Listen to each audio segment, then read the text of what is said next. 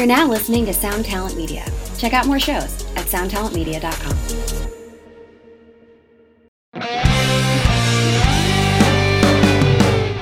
Hi, and welcome to another episode of Honest AF Show with me, Daniela Clark. And me, Barbara Ann Wild. Hello, Daniela. Hello, Barbara Ann. Okay, so this is going to be a really cool episode because we have one of my friends visiting today. Her name is Colleen O'Brien. Welcome, Colleen. Thank you. Thanks for coming to visit. Oh my gosh, I'm so excited to be here. Thank you for coming. Thank you. So this is actually really funny because I met Colleen because, is this okay to say? Yeah, the story? yeah, for sure. Oh, gosh. Well, yeah. This is already intriguing. So I met Colleen because Colleen was dating one of Gilby's friends. Oh, okay. So their relationship didn't last, but ours did. That's great. The bonus friend. Right? Yeah. So yeah, I kind of, I clicked with Colleen and we've just kind of kept in touch. And Colleen listens to us, is a total beauty junkie just like us. Yes, And sounds like is in the same stature as us. So Colleen, you don't... I don't know if you know I this. do. Oh, I'm a fan. I know okay, what you so mean. you know what that means. Yes. So Yes, we changed it. We no longer use the A word. yeah, we don't talk about age. We talk about stature. Perfect. So I thought it'd be kind of fun to have Colleen join us for a girly chat. Colleen, tell everybody what it is that you do. And by the way, Colleen is like, like all of my friends. Fucking stunning. I mean, honestly, I have to say something like, your friends, you have like this wealth of people that you know that are, not only are they like super creative and interesting in all different walks of life, but they're all so easy on the eyes and so beautiful. It's like, it's just lovely to be around you. It's just great. Well, the one thing and you you'll share, find, which I do share Yes, the you wealth do. of the beauty around me. But that's the one thing. It's like I've always been a great appreciator of beauty. I like Absolutely, beautiful you have. clothes, beautiful shoes, beautiful places. I gotta find out where your Venus people. is. You've got Venus somewhere seriously Probably, aspected in right? your chart. Yeah, I don't know. Barb's all into that stuff. Are you into it? Well, it's funny. I'm not that into it. So I was on Clubhouse and a girl offered to like slide into my DMs and I'll read your chart to send me. Oh, wow. And so she sent me What's everything. her name? Jennifer? I don't remember. She's in New York. She's young, and I feel like her Jen's in handle's South like Carolina. New York Fitty. I'm going Oh, to how promote cool. her right now. But she did my chart for me and sent it to me because I'd never known. But I'm Scorpio, but I have got so am I. like When's your 7 birthday? November November 1st. I'm the 8th. Okay. I love Scorpios. I love Okay. Scorpios, and every time I Barb say claims Clearly Scorpios are Daniela the does best too. in bed. well, I don't know how else. I don't know how to compare myself. Well, if but you've got Scorpio in that many houses, she's like on your Sex Life movie TV show. Which, by the way, which we I need to watched talk about. because of you, by the way. and I God. made my It's best the friend watch it with cheesiest me. garbage, but it's so bad. fun. But then I'm like, I don't know. I had a headache. It was during my recovery, and she's like, I'm going to go watch it. I'm like, all right, I won't interrupt. So I picked that up from you too. I get a lot of recommendations from you ladies. I love it. I don't even have to try to be relevant. I just listen to the podcast and that's like, it's all handled for me. Thank you. Yeah. We try. Tell everybody what it is that you do and... So quickly, I'll just say that I actually met you, Danielle, and I may have said this to you before. I used to be a clothing buyer for Fred Siegel back in That's the right. 90s, and we met then. Oh my God, But it looks so familiar to me. I used to, do you remember in the 90s when the baseball caps with the flowers were like Oh the my thing? gosh, yes. That was Yeah. me. Oh, okay. I probably met with you when you were a buyer because yeah. you look so familiar to me. That's so Oh, funny. wow, that would be I've had so so wild. many Isn't that lives and funny? careers. It's like Me I've run too. into people, and it's like, was it the commercial? I did commercials for 10 years, and then I did buying for 10. So yeah, I've been all over the map with my when you careers. worked as a buyer for Fred Siegel, was it the Santa main one on Monica. Santa Monica. Santa Monica. Yeah, Then Right. that wouldn't be. yeah Oh, so no? I definitely met you because I was yeah. in lots of meetings on those. Yeah. Yeah, and I also had a store up in the Beverly Glen Center called Yellow Dog. Oh, I knew Yellow Yeah. Dog. Yeah. Yeah, so I was a It buyer was for there Yellow for a Dog. long time. It only just recently closed, like right Right. before COVID, yeah. I think. Yeah. She shut finally. Yeah. The woman I worked for. So, Yeah. Wow. How funny. Isn't it funny? Yeah. I used to sell a lot of Frankie Bees to Yes, I Fred used to Siegel wear and a lot of Frankie Bees. Like the I used to entire get them decade. there. Yeah. That was the 90s. And what I'm doing now is what I actually went to my undergrad for, which is psychology. I got a degree in psychology when I got out of high school, and I had planned to go to grad school. And then I was making too much money as a commercial actress and put it on the back burner. And now I'm back to that. So I am currently a psychotherapist. I work in recovery part-time, and I also am a ketamine-assisted psychotherapist, which means I don't administer because I'm not a physician, but I provide therapy or therapeutic support for people who use or who have ketamine. So it's the only legal psychedelic right now in California. So, Oh, wow. I've been hearing so much about it. it's so wonderful. intrigued. I am such a fan. I am such an advocate for a lot of different psychedelic. I don't know there's- anything about it, so tell really? me, fill me in. Okay, so ketamine was discovered in the 60s, and don't fact check me if you want, because I've had to regurgitate this so many times I may get some things wrong. But basically, it was discovered in the 60s as an anesthesia, and it's a very safe anesthesia because it doesn't interfere with your respiratory system. So then they started using it on battlefields because soldiers could anesthetize their comrades who'd been injured while they're trying to transport them. Because a lot of soldiers were dying because they couldn't transport them because they were so injured that they couldn't move them. Mm-hmm. And so this is something they could just inject like an EpiPen into the leg. And all the soldiers would have like a little EpiPen of ketamine, and they would inject and then transport. That was one of the initial uses for it. And then they were also using it for general anesthesia in surgeries. And what they were finding is that people would come out of surgery and they would have visual hallucinations and very psychedelic experiences, and people would get freaked out. Like adults would not be comfortable. They'd wake up in the OR and there'd be a deer next to them. I use that. That sounds fun. I know, right? So, but it wasn't fun for some. So they said, all right, well, we're going to start using it for pediatrics because kids' reality, fantasy, super blurry, right? So kids are okay with that. And then animals. So they used it for veterinary anesthesia because we don't really know what, and they probably wouldn't mind a deer in the OR.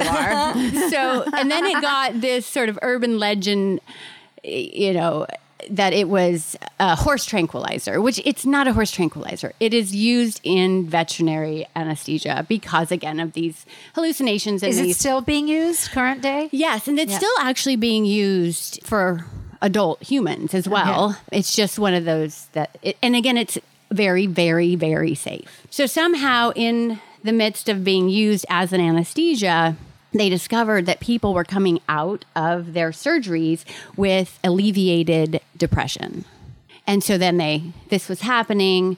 Also pain, like fibromyalgia kind of pain. Oh, wow. Like migraine kind of pain. Uh-huh. People were experiencing great improvement.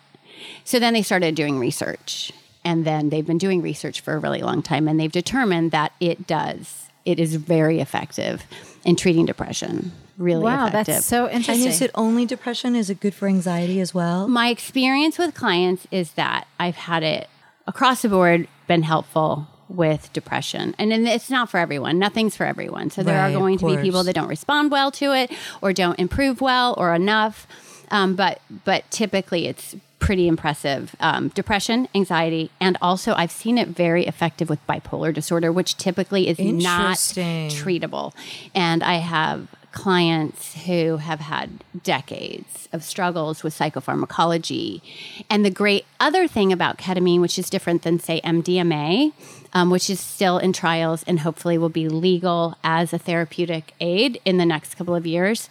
I'm trying to get into that trial because I think it's extraordinary. But anyhow, tangent. So the great thing about ketamine specifically is that it doesn't interfere with any other psychopharm. So you can be on an SSRI, which is an antidepressant. You can be on anti-anxiety meds. You can be on a host of other pharmaceuticals, and you can still have ketamine. Whereas with MDMA, because it's a serotonin and there's like too much interference with other drugs that affect your neurotransmitters. I could get into the science and go geeky, but it's not important really. But because ketamine is a GABA substance. Neurotransmitter. Yeah, as opposed to serotonin and dopamine, it does interfere. So you have depression, you don't have to go off your meds in order to get ketamine therapy, which has been really helpful for people who are really, really struggling with treatment resistant, decades, tried everything therapy and then for I'm depression. assuming like at this point they've like figured out the dosage so you're not getting crazy hallucinogenics and Well, no. you still are. You have to have it as an Just saying IV, deer. right? Administered by a it's interesting. doctor. So I have a lot of experience because it was so funny. It was during COVID when I was asked if I would be a ketamine therapist for someone. And I said, yeah. I mean, I have a fair amount of knowledge, but then I needed to become an expert. And it's like the beginning of lockdown. It's last March. Uh-huh. And so I got in touch with a psychiatrist who's pretty famous in the field. And he basically directed me on this course of study to learn everything about ketamine.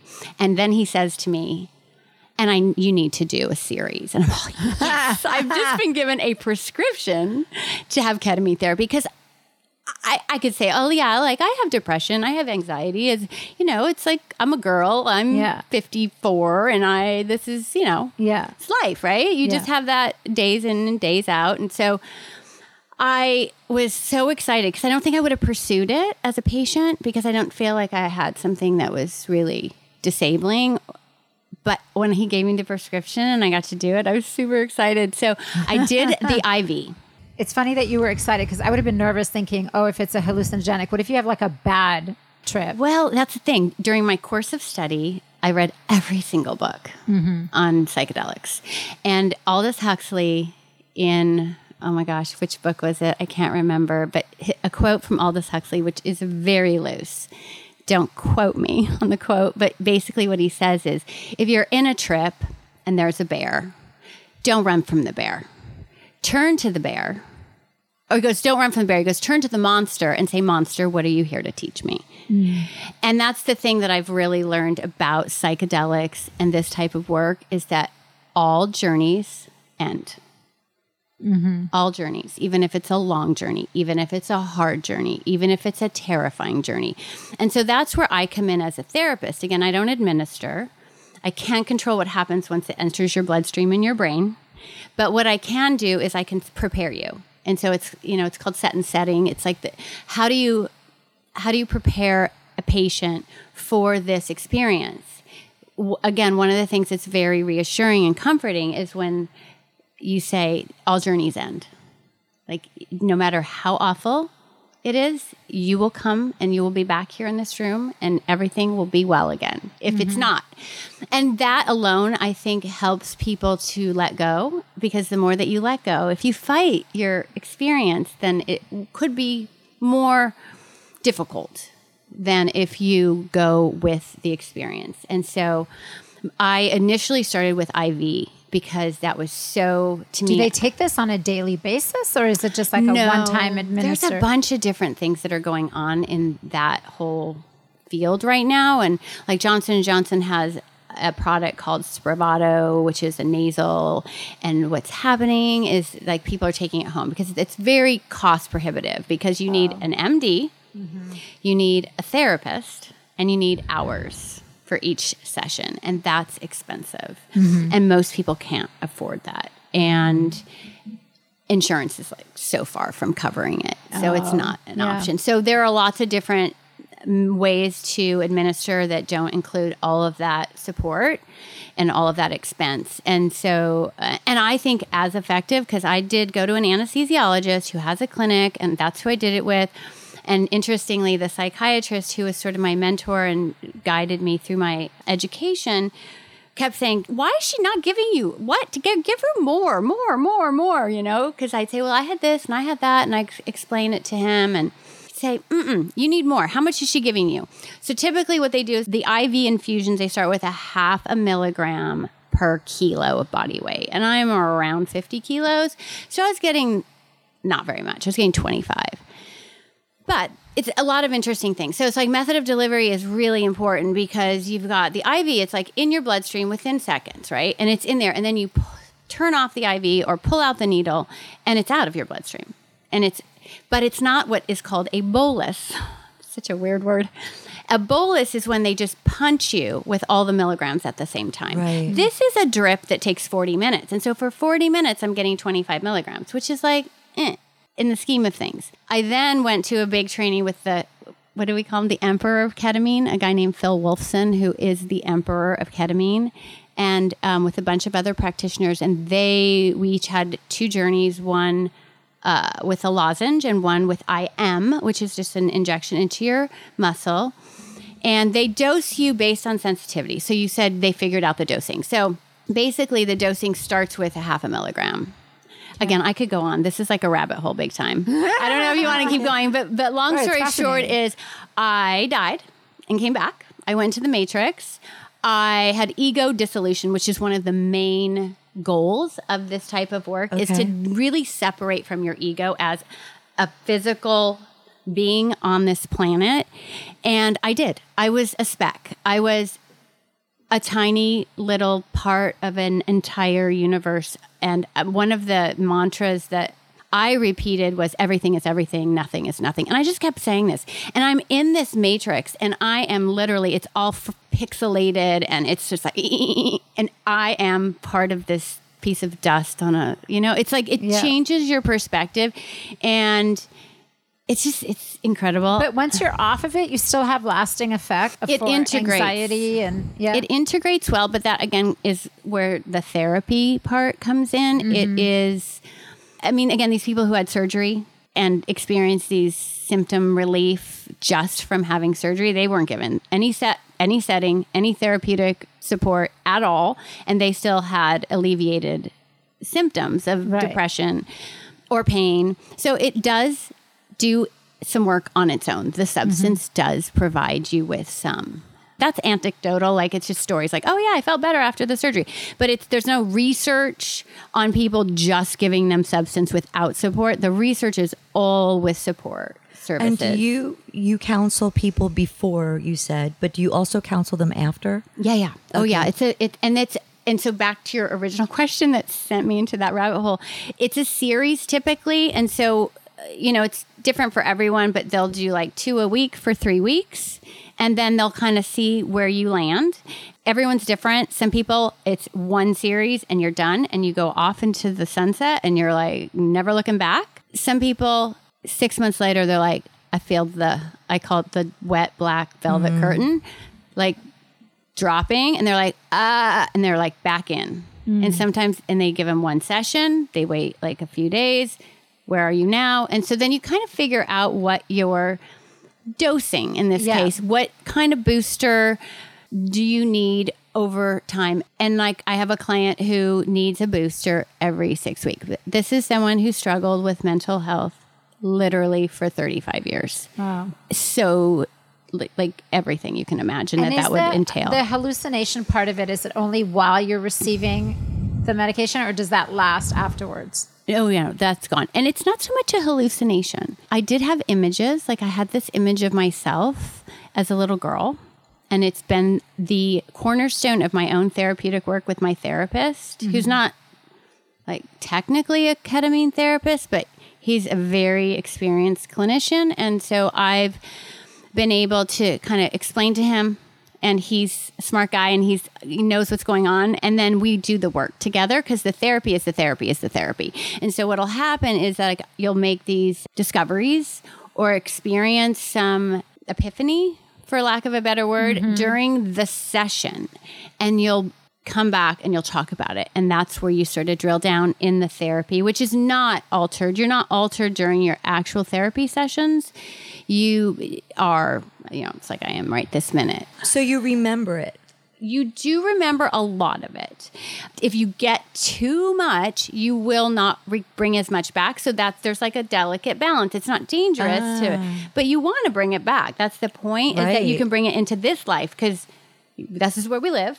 And this is where we want the help, and we want all of that relief and all those discoveries and all of that. Is this to similar happen. to like ayahuasca? No. Ayahuasca. Oh, ayahuasca. Yeah. Well, it's similar in that it's medicine. The field is, most people who are in the field just believe in plant medicine, and even if it's synthetic, it's still medicine, and it's a conduit to growth and healing, and it fits in that larger family, but it's not the same. It's a plant, and it's a much more, I don't want to use the word violent, but it's a much more physically draining experience. And I have not done it. I have a lot of friends and a lot of fellow practitioners who have done it and who also will go down to South America and run. Yeah. Like I have a everyone, fellow the people I know ketamine go to therapist South America. who goes, he has a camp in Costa Rica, and he does it all the time. He is an ayahuasca guide or shaman, also ketamine therapist, legitimately in this country, in the state of California. And so, there's different places you can do different substances legally. Typically, again, ketamine's the only legal psychedelic in the state of California. Is the goal to get off of antidepressants? It depends on the person. I think that the antidepressants that we offer pharmaceutically are very ineffective, and they have a lot of side effects. Right. So yes, I would say personally, my opinion is that would be a goal, because they don't work and they have side effects. Yeah. The side effects are horrific. And that's why there's so little compliance with so many mental disorders, is because people who have bipolar love their mania. I mean, who doesn't love mania? Just get stuff done. You're enthusiastic. You're excited. But I mean, it's obviously, it's pathology in someone who has bipolar, but they enjoy that. And then they take the drugs for bipolar, and it shuts them down as people. It just like dulls their lives, and they don't like it, and they gain weight, and they have a lot of other like organ and sexual dysfunction. Sexual dysfunction's huge with most antidepressants. Yep. So yes, and also most of these disorders are trauma based, right? So what ketamine does, or MDMA or ayahuasca, is it gets you to the trauma. That's the work. It helps is you the deal trauma. with, It's not about, and what we do in this country typically with our antidepressants and pharma is we treat symptoms. We don't treat the trauma.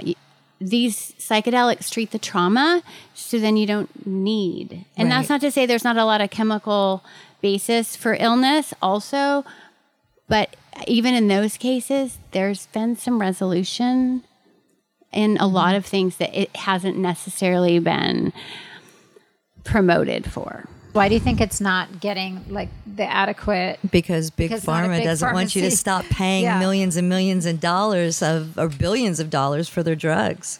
Yes, that's a big one. And also the DEA and how it was established in this country is a horror story. It is unconscionable what our government did to people. And there's still that culture of shame with addiction. And again, I work in addiction also, and I work in the system, but I don't necessarily buy into the system. Addiction's not about addiction. It's about trauma. It's about sadness. Yeah. It's about feelings that are too much. Yeah, that escapism. They have to hide them or fix them or cover them up, get away from them, because they're too difficult to experience. And that's not what we treat in recovery. We treat habits, and it's important too. And I, but again, if you look at the history of the DEA in this country and how we have seen, the war on drugs, it's like, they did a study in the schools that had DARE in their as a program, and the schools had a higher rate of addiction and overdose and everything else. Yeah. Wow. Yeah, that whole era of like the war on drugs.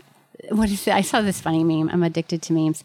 Speaking of addictions, it said like the war on drugs are winning, and it's true, and it's funny, but it's not funny because we're just shaming people and locking them up. It's like personally, I believe in complete decriminalization of all drugs and complete I'm legalization. With you, to be honest with you. And in other parts of the world, they've done these programs where people are given clean doses, therapeutic support if they want it, jobs in some places where the government will pay. They're putting money, they can't count the money fast enough at how much they're saving in this field.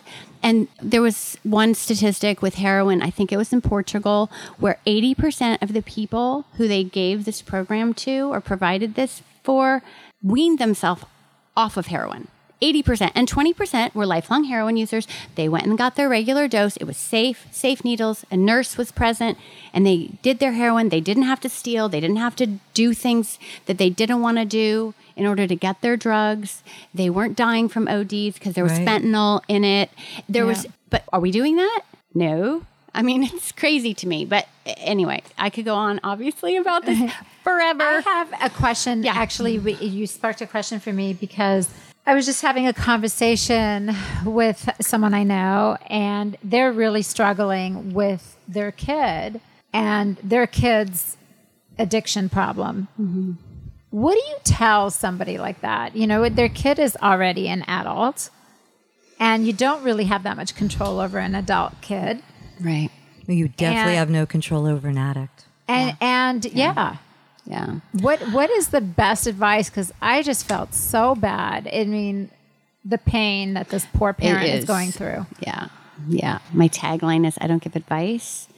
I'll tell you what I've seen work and what I've seen help in my experience, but I don't typically, especially sight unseen, I would not say. I think this would what I would start with. This would be my advice. Read Chasing the Scream. I have a best friend who has a son who is a heroin addict, and we have struggled with this for decades. You know, he's a grown man. And I gave her this book a couple of years ago. It just changed her perspective on how to love her son and how to see his addiction, and it humanized him. It had created this awful alienation for her as a mother, and she's such a beautiful, loving human being and a mother. And it just turned her into someone she didn't want to be because she didn't know how else to cope with this sadness and this lack of control and this terrifying fear that he was going to die any second. Yeah. And I gave her the book, and it did it. I think that is something I would say to anyone. I give it to my clients, and it really counters the culture in this country. And so I'm like, ugh. Well, it's hard. Maybe I get fired. It's really hard because you're told a lot of the times when it's somebody you know or what have you that is really struggling with addiction is, you know, oh, don't enable them, cut them off, let them hit rock bottom. There's things like that you've heard time and time again. Right. But when it's your kid, how do you do that? How do you give them tough love? How do you walk away from them and just let them hit rock bottom? How do you completely cut them off financially when you're worried that they're going to end up on the streets? Or dead. Yeah. So it's such a difficult place to be in when you're dealing with addiction and a loved one. I mean, I agree. Know what to say, I agree. And I think that was what my girlfriend was really struggling with was she just wanted to do the right thing. She wanted to be effective. You want to help. She wanted to help. And she thought, everyone's saying, you are enabling him. And and she's like, but it doesn't feel right. As a mother, you have a child. It's never it's your child. Yeah. And so for her, she tried that. And she's like, I can't. No. I can't. And I said, don't. It's not about everyone else's opinions. That's why I don't give advice. It's not, you're your expert. You're living it. You're waking up with it, going to sleep with it. Mm-hmm. And when she read the book, she kind of took a 180. Well, she had taken a 180 because she said to me, I can't do that. I mean, I know everybody's different and everyone has to do what works for them. But this really supported her in supporting him. Mm-hmm. And seeing it from his perspective and understanding him and not just labeling him as an addict. Mm-hmm. And again, it humanized the situation for her again, because that had been lost in all of the severe, serious trauma that they all went through with his addiction. Yeah. So I recommend Chasing the Scream by Johann Hari. Johann Hari is one of two mentors in this field that I follow. The other is Gabor Mate. And they are, in my opinion, the pioneers of trying to see it differently and trying to do this differently and heal people and heal trauma instead of just locking them up and beating them into submission, which doesn't work. First. Second, it's unkind at best. I mean, speaking firsthand, I would say what helped me particularly was getting counseling for myself. And Sharon Osbourne gave me amazing advice. She said, you can love him from a distance. And that was more healing for me than anything, because I didn't have to turn my back on this person that I loved, but I didn't have to enable them. And there are things that you're enabling someone that you don't even realize you're enabling them. Just listening to them rant and rave, you're enabling them. And, you know, from my experience, I do not believe there is any magic anything. The person has to do it for themselves. They have to decide they're done. And they have to decide that they're going to do the work to get better. And to either explore the trauma, to go past it so that they could come out on the other side. But there is nothing anyone can say. There is nothing anyone can do. They have to do. And if Zach were sitting here right now and we asked him, like, he's going to be sober 12 years in the end of August, he would say, it wasn't anything anyone said. It wasn't anything anyone did. I had to decide. I was done. And that's the only way it works. I could have sent him to 3,000 rehabs. Save your money. It's just not, I don't believe in it. I agree. And I think that as a partner or a parent or a friend, that just like the loving someone, like you can love someone and still have boundaries. And that's what I always recommend without giving advice is, you know, you just find what works for you as a parent, as a partner. And, you know, having a boundary will be helpful. Like you having a boundary, as much as he says it wasn't anything you did, I'm going to say that I think that you loving him from a distance and making boundaries as far as what enabling looked like for you, as much as it may not have been obvious, cause and effect, I think it provided an environment where he could figure out when he was done. And that's what I think we can do as loved ones, is provide an environment where they can get to what they need and want. If we are bombarding them with tough love or enabling them too much, then they're not given the space and the emptiness to discover what it is they want. And it may be sobriety and it may not be sobriety, you know, but I think that's... I think it's important, it's imperative that you have that place where you can figure out on your own without someone else telling you what you need to do and when and why. And so tough. That's it is. It's hard. Heartbreaking. It is. It's heartbreaking, especially when you're dealing with relapse all the time. And it's just, you know, I don't take it personally, but I still am sad. Yeah. You know, it makes me hurt and makes me sad because there are most of the time in my practice, there are children and they get taken away and they're in foster care. And it just starts, the cycle repeats it because it's such a cycle. Yeah. Yeah. That's awful. So it is awful. Yeah, it's very hard. It's hard. It's hard. It's really hard. I mean, I really felt for my friend. Yeah. It's just like, God. Yeah. That's it's horrible. Yeah. Okay, so switching major gears. Let's talk about major something gears. like really Sometimes fun. we need to talk about things that are real. Hard. Yeah, I mean, and it's not easy, especially during these times. People are, you know, suffering so bad with depression and trying to check out, and overdoses are way up. Yeah. This It's year, scary times. Yeah, and depressing times. yeah. You know, at the end of this, we'll discuss how people can get a hold of you. And, Great. You know, ask you The questions. ketamine therapy is so intriguing to me because I do know a lot of people that have been dealing with depression from back when Prozac was first a thing, that it no longer works for them anymore. Right. There's and then that, they've gone through so many different types of things and they just never get that feeling of that first relief. And a couple of those people have gone into ketamine therapy and they've said that it was like that same feeling from when they first went on Prozac, where they first, like you were saying, that blanket, it was the first sign that could be lifted.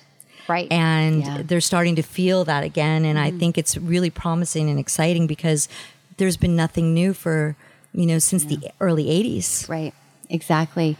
And I do believe, because it's not new. Ketamine isn't new. So we do have a lot of data, and data is saying that it lasts.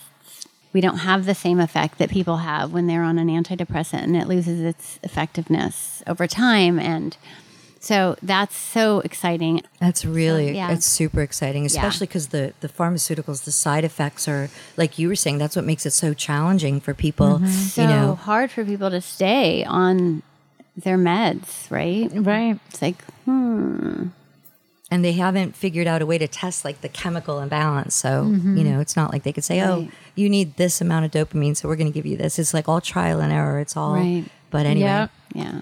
Well, okay. So now to the such beauty. a weird now gear to the shift. beauty. This is a really weird gear shift. Weird so segue. Just bear with me here, but this is the real reason why I had Colleen come visit us to talk to us. Does she have some magic potion other than ketamine? Don't judge me for my shallowness, but just realize that a lot of my friends are multifaceted. So Colleen and we actually have never really discussed in depth what you do for a living, because all we ever do is discuss beauty and anti-aging things, much like how you and I talk, Barb. And Colleen just recently, because Colleen knows I get upset all the time about my neck, and I go on about, the neck aging and the lower jaw aging and all that, which drives me crazy. And a lot of other people crazy, hopefully not when they're looking at me, but on their own problems. So Colleen told me that she just recently, like a week ago, 2 weeks ago, 10 days, had a procedure done for her neck. And she sent me pictures. And when I saw the pictures, I was so hopeful. I was so hopeful because it was unbelievable. The results are unreal. So I invited Colleen to come on and talk to us about it so that maybe our listeners could share in what I learned. First of all, let's talk about like what led you to that decision. Right. Like, how did you decide finally, okay, that's enough? Because I'm scared to slice and dice. Like for me right now, Same. I'm like good with injectables. I'm good with, Botox. Maybe if I need a little filler, I would be okay with that too. Good with lasers, but I'm scared of slicing and dicing. I'm not quite there yet, but definitely after seeing your results, I'm feeling a lot better about it. Yeah, it was, I sort of tried to like reconstruct the path of my neck. I'm calling it my trinectory. That's brilliant. Because I have been all over my neck since 2015. And I have photos. I started with a vampire facial. And I only did my neck because I was fine with my face. Like, I'm sure it could have used it, but I quite frankly couldn't afford the downtime. But I just went after my neck. I did a bunch of those. And then I did something called Skin Tight. And then I did something else that made me look like Frankenstein with these little stamp marks. And I can't remember the name of it, but it was intense and painful and pretty expensive. Like, is that with the little pen thing that they do? Yeah, like it little was dots? it was like some sort of, oh my God, dots. But it was like I have pictures and you can see the patterns. It's a trip. I did that. And that was like 2017 or 18 or 19. I don't know. And so then I've had the same Botox injector for like 25 years. I love him. His name's Rand Rusher. Plug. I love him so much. Anyhow, I've been complaining to him about my neck for literally 5 years. And he's like, rolls his eyes at me. I'm like, is there anything? And I'm looking at things, and I was going to fly to London and get this stuff called Profilo because they won't do it in this country. I was like literally losing my shit over my neck because it drove me crazy. And that's all I saw. Yeah. So we do that though. We find a spot and we hyper focus on it. Without a doubt. Yeah. Like for me, it was always like my under eyes, which is where I always like, it's rare that I'll take a photo without my sunglasses on because I can't stand the way my under eyes look. But now I'm starting to obsess over my neck too.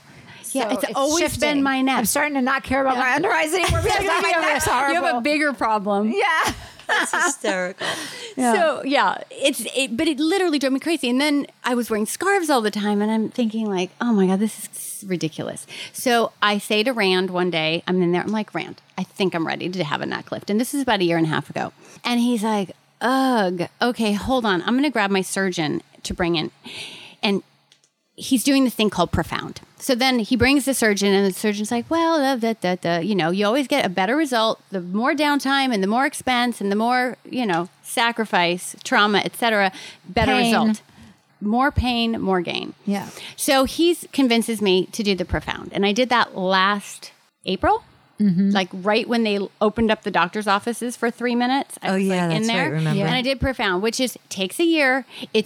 I'm going to say Profound is very effective. It isn't enough. Maybe if you're 40, it would be great. It'd be enough. That's a key point that you just brought up, because I say that all the time. I think that you get to a certain point where topical things just don't work anymore. Right. Like even the laser, and I know it's supposed to go deeper. It just doesn't work anymore when you get to a certain point. It doesn't work enough. Like Exactly. I see a difference. Yeah. And the thing about the Profound, again, is it takes a year to fully realize the benefit. And I'm like, a year later, I'm a year older. Like, wait a minute. Like, this is not So funny. So basically, I stopped the clock, but I wasn't happy. That's why I started doing procedures. So, like, even if I haven't aged in 5 years, I still didn't like it 5 years ago. So we're back to square one. So basically, you have to wait a year. So I've waited 5 look years like you to did look when you got it the done. same. Exactly. And I'm like, wait. And it's expensive. Yeah. I spent over the years at least $10,000 on my neck. Yeah. Just my neck. So finally, I'm like, that's it. I'm done. And so I went to the doctor who did the Profound, and I had a neck lift. And I learned a lot of things. One is I said to him a while back after I'd sort of made the plan to do it, I said, there's this thing called confirmation bias, which is when you make a decision, then all of a sudden you see all these things that support your decision. And the same is true with like, I'm going to get a BMW, and all of a sudden you see BMWs everywhere, right? And it's like it's this awareness, you're sensitive. And so I thought, since I decided I was getting a neck lift, that's all anyone ever talked about. So I asked him, I said, so what's going on? Like, are people really just talking about neck lifts? Like, I've never even heard of a neck lift until I became obsessed with a neck lift. I was a little kid. I knew what a facelift was. Yeah. But I didn't, who knew? And he said, well, it's kind of a rebranding. It is a lower facelift is what it is. I was just going to say that's what the neck I've heard of that before. He's like, you can't move the neck skin without moving some of the face because you'll get creases. And so he calls it chasing the crease, which is so funny. Anything that's funny. So basically, if you pull the skin on the neck, like it kind of makes a little fold. And so then you have to find a place to put the fold, and you have to move that skin out of the way because that fold. And so you're kind of chasing the crease. Right. And so you have this like crazy incisions that really don't seem to be anywhere near your neck, but they are supporting this pulling of the neck skin. Right. So you have to pull the jaw. Yeah. A little. Now you can do a full on, like a facelift is like the whole face, right? They just take it off and like pull it back, or I'm not sure exactly. And then there's a lower face, which is like from the cheekbones down, and it includes all these muscles here. And then there's like a mini lower, which is like a neck lift with like a little, gel. I feel like he like went like this, like just like a little twist. Like nothing's pulled, like my mouth is the same, like nothing, but like there's skin. And so, like, I noticed when I came out, I'm like, oh my God, my jaw. Look at my jaw. And he's like, I'm like, is it swollen? He goes, no. You just haven't seen it for a while. That's how rude. No, he didn't say that exactly, but something like this. No, that was just always there. And I'm just like, and I wouldn't have said ever that I had jowls. Like that was not, I did not want a facelift. I wanted this skin to not be crepey. That's it. It wasn't even like I had any bags under my chin. Yeah. I didn't have any like looseness. No, I you just had didn't. crepey, only crepe that can't be remedied except by pulling it really tight. So anyhow, so that's what we did. And I'm thrilled. I have to say, it's been 10 days since you've had it done. Yeah. Unbelievable. I mean, she looks incredible. Yeah. I looked presentable like 4 days later. He took the drains out the next day.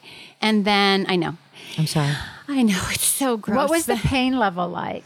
The pain is not intense, but it's dull and consistent. Like I still have pain. In fact, I was talking to my therapist this morning, and do you remember that YouTube video with the, like, I don't remember if it was the guy or the girl who has like a nail in their head and they're like, I have a headache. And their partner's like, well, there's trying to tell them like there's a nail in their head. And they're like, you don't even listen to me. Yeah, I just want someone to listen to me. And they're like, but there's a nail. And if you just took it, I feel like that. I feel like there's a nail in my head. And when they take these staples out of the back of my head, I know it's got to have like cranial sacral energetic like trauma going on in my head, because there's like this heaviness. So you're feeling the staples in the back of your. I just feel pressure. And I stopped taking. I don't like being zoned out, so I stopped taking like the actual major painkillers like 3 days in, and then I haven't even taken a Tylenol for really 5 days. Wow. Yeah, because I just I want to monitor too, because I'm very I want to know. And it's not excruciating or disabling. It's not preventing me from doing anything. It's just, I feel it. Are you able to sleep with staples in the back of your head like that? Yes, I know, right? Sounds awful. I am. How did you sleep like the first night? You have to sitting sleep up. I sat up for about a week. Yeah. And I had a big headgear. Did I send you the picture of the headgear? I look like a wrestler. Yes. And that's compression, because what happens is they pull the skin away and then they move it, right? So the skin has to reattach to the muscle and has to grow back. And so you want it to grow back like against it, not away from it, or like in the wrong spot, you know? I mean, it's so taut that chances are it's not going to grow back loose, but they do have this compression. They have this foam that prevents bruising. And I have a friend who's a plastic surgeon, and they said they use the foam for everything. And then they had these photos on the foam packaging that had like with the foam and without the foam. And I don't know what the mechanism or what the reason is that the foam prevents the bruising, but I don't have any. I have one little yellow dot right here, and that's it. I haven't put a stitch of makeup on anything. Wow. Yeah. Wow, you look really good. I think he did a really incredible job because you look natural. That one of the things that scares me is with the slicing and dicing is that people start to look really crazy and weird. Yeah. Well, you still look like yourself. You don't look crazy and weird. Like, I don't even know if anyone would ever even notice. Yeah. Like, I do look the same. Like, I have photos. I document everything, and I look the same. Yeah. It's just like a little smoother. Yeah. You know, like my jawline's a little smoother. And of course, this is like night and day. Now, smoother. do you ever look at, have you heard of the Beauty Broker, right? I don't think so. On Instagram, Barb, you know the Beauty Broker, absolutely. right? She's amazing. She's amazing. She gives like advice on different doctors and different procedures and stuff like that. Well, she's kind of like a headhunter for plastics. Oh, okay. Yeah. No, she's amazing. But there's this doctor, Dr. Chicano out of New York. Oh, yeah. My esthetician is big into him. Yeah, I'm obsessed with him. Said he's the best in New York. He's incredible. But he starts with like $75,000. There's two guys in San Diego that I think put him to. I think there's a couple that are a little. But Dr. Benatai. The bottom line is they're so expensive. Right. So it's a down payment on a house. Yeah, I mean $75,000 to $100,000 to do just your neck. There's a guy in LA like that who I won't name because I've heard that it's not worth it. Yeah, no, it's and so I much have money. some friends who are like, oh, I'm going to go to so and so because that's who so and so went to, and my esthetician who sort of sees everything really close. I know exactly who you're talking about. Yeah, says hack. Yeah. Yeah. So I'm like, okay. Yeah. Well, I think I know what she's talking about too. You do. Yeah. You do. The thing is, what I was trying to get at is that I know that you did not spend that much. No. Yeah. So no, I can say I went to a doctor in Pasadena who was the doctor who was in practice with Rand, my friend and nurse who does my Botox. Yeah. And he's not in practice with Rand anymore. He was in Beverly Hills and in Pasadena. Now he's just in Pasadena. His name's Dr. Nima.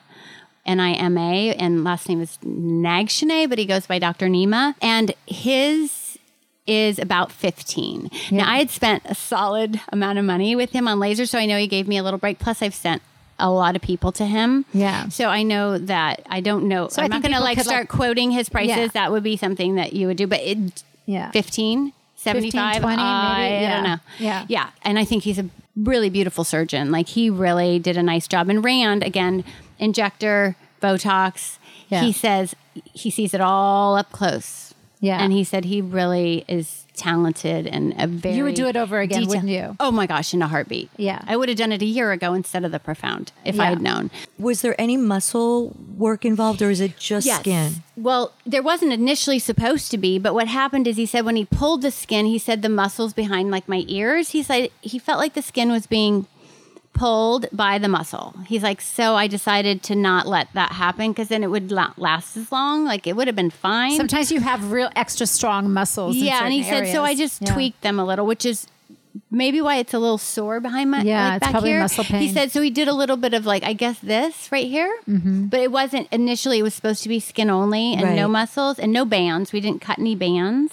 You just Botox those to get rid of them, Right. which you do anyway. Yeah, and I so do that. yeah, Yeah.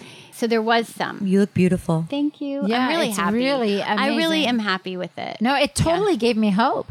Honestly, I never looked at you and looked at your neck and thought it was horrible because you're beautiful, and I just I see you as a whole. I don't really look at your neck, and I think we're all a lot harder on Sure. ourselves. I was going to say, you only look at your own. Yeah, Right, you only look at exactly. your own. Yeah. We're all much Right. harder on ourselves, Yeah. and I mean, like I obsess on certain things.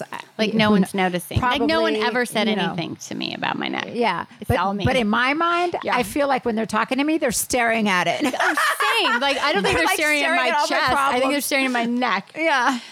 But after seeing your pictures, your before pictures, Right. and then also seeing what you look like now, it is so incredible. He did great work, and I did. love that you don't look any different to me than you did before, which is Yeah, such a which good is sign. what You I don't wanted, want right. to look different. You want to look like you, and you want to look the same. You just want to look fresher. You just want to Fresher, look right? I don't even want to look 20 or 30 or 40. I I just just don't want want to look freaking chicken skin. smooth neck. Or like Right, Dr. and- Rivkin says, the best version of you. Right. Like yeah, you don't want to exactly. look like, Yeah, someone else. Right. Right. And you know, I was for a long time and I said this to you, like, I'm not doing it. I'm not cutting. And I thought, you know what? What am I waiting for? Yeah. Till I'm 60? Like, Yeah. why? Yeah. I'm like, this is it. Like, let's just do this and just be done with it. Especially when you're going through so many things, spending so much money. Yeah. And it's a lot of time and effort that goes into all those injectables and lasers and all that stuff. If you've reached a point in your stature that it does yeah. not work anymore. Right. You know, it just is not as effective. Right, and if it's So- important, it's like I don't think everyone should do it, or Yeah, I don't have an opinion about anyone's perspective. Yeah. I know there's a big movement against anti, and I'm like, that's fine, that's great. That's why we came Yeah. to this country. We're all individuals. It's a free exactly. country. Yeah, exactly. Yeah. And I think it's wonderful, and I think it's a great, anyone who will stand for something, I think Yeah. is impressive to me. If you're against what I'm doing, that's Within fine. You reason. don't do it. You Yeah. know, it's like you had that segment about like people didn't like the way you were dressing for your Yeah. age. You're like, don't look at me. Yeah. I'm the same. It's like you don't want a neck lift. Yeah. Don't get one. Yeah. It's fine. I don't really care about your neck. I just care about My mine. neck. It's like, okay. But people Yeah. are super opinionated. Like, you're selling out, or you're like, Yeah. I'm like, You're buying into the whatever. bullshit. I have daughters. I work really hard to My like, keep theory them is- like, yeah. My theory is if it makes you feel better, then do it. Exactly. You know, it's like, who cares? It's personal. Yeah. And no, I'm really happy about it. And I think it's a personal decision. Yeah. Yeah. So, but And I'm happy for you. I'm happy that you're happy, and Thanks. it looks great. He Yeah. did an amazing job. He so- did. And He did a how long great- do they tell you that they believe it's going to He last says for like you? 5 years, and that doesn't mean that it'll be back to normal. Like it'll Right. just like hold up, and that Yeah. depends. It's one thing I said, oh, I get to throw away all those stupid Instagram neck creams. He goes, no, you still have to take care of your neck, and so I just bought that cream that you guys said from Womaness. Yeah, The Womaness Oh, that neck cream. stuff I is just bought it. phenomenal. I'm like, I got to take care of my investment. Yeah. Yes. That So stuff I'm is really worth. That stuff is amazing. I'm so excited about it. I still don't think it would have helped before the surgery in my No. case, but No. enough, It'll I should say. maintain. But it could, yeah. So like 5 years, and I'm like, great, we'll cross that bridge when we get to it. Right, It's not, exactly. Like, And everyone's I like, think- are you going to get addicted to plastic surgery? And I'm like, why do we go there? I'm just like, can I just bask? You just have a ketamine drip, and then you'll Exactly, be just fine. have a little You'll get rid of your ketamine and addiction. everything's fine. Yeah, No, but exactly. I think it's true. I think the creams and all these like different products help, but they just don't help enough once at you our hit a certain point. stature. Yeah. Yeah, exactly. Exactly. Bottom line. Yes. Okay. Yes. Well, okay. So, Colleen, thank you so much for Oh my gosh, thank sharing you. with Yes, us. thank you so much. Our listeners, It's my I pleasure. appreciate that so much. I was so intrigued when you sent me your pictures. I was like, oh my God, Barb, we have to have Colleen come visit us and talk to us about this. It looks amazing. It does. Yeah, It looks I'm great. excited. Yeah, Thank we'll take a you. picture of Thank the three you. of us today Yeah. so that people can see my yeah. neck. Yeah, exactly. Yeah, it's So, exciting. okay, well, thank you so much Thank for you so much. visiting and hanging Yes. out. Well, I think that does it for this episode of Honest AF. Right, Barb? Yeah, I think we're good. Okay, cool.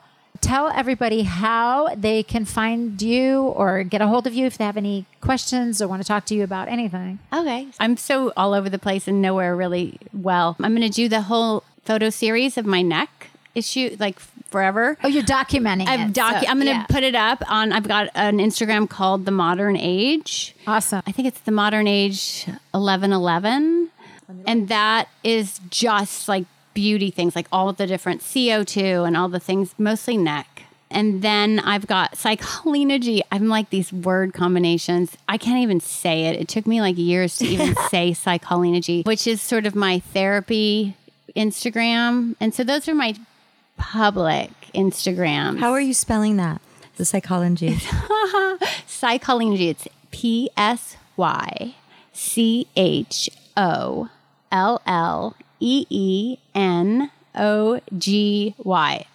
That is just a really bad idea. You know, my aunt used to say, you're psycholenogizing me. And I thought it was it's like a brilliant. good idea, but it's so hard to like, people are like, what is it? Like you asked me to spell it. And I'm like, oh. Yeah. So Psychology. So it's my name, obviously, and psychology. But Well, if you have any questions or comments or products that you want us to review or check out, hit us up on our socials. Honest AF Show is our Instagram, Facebook, and Twitter. HonestAFShow.com is our website.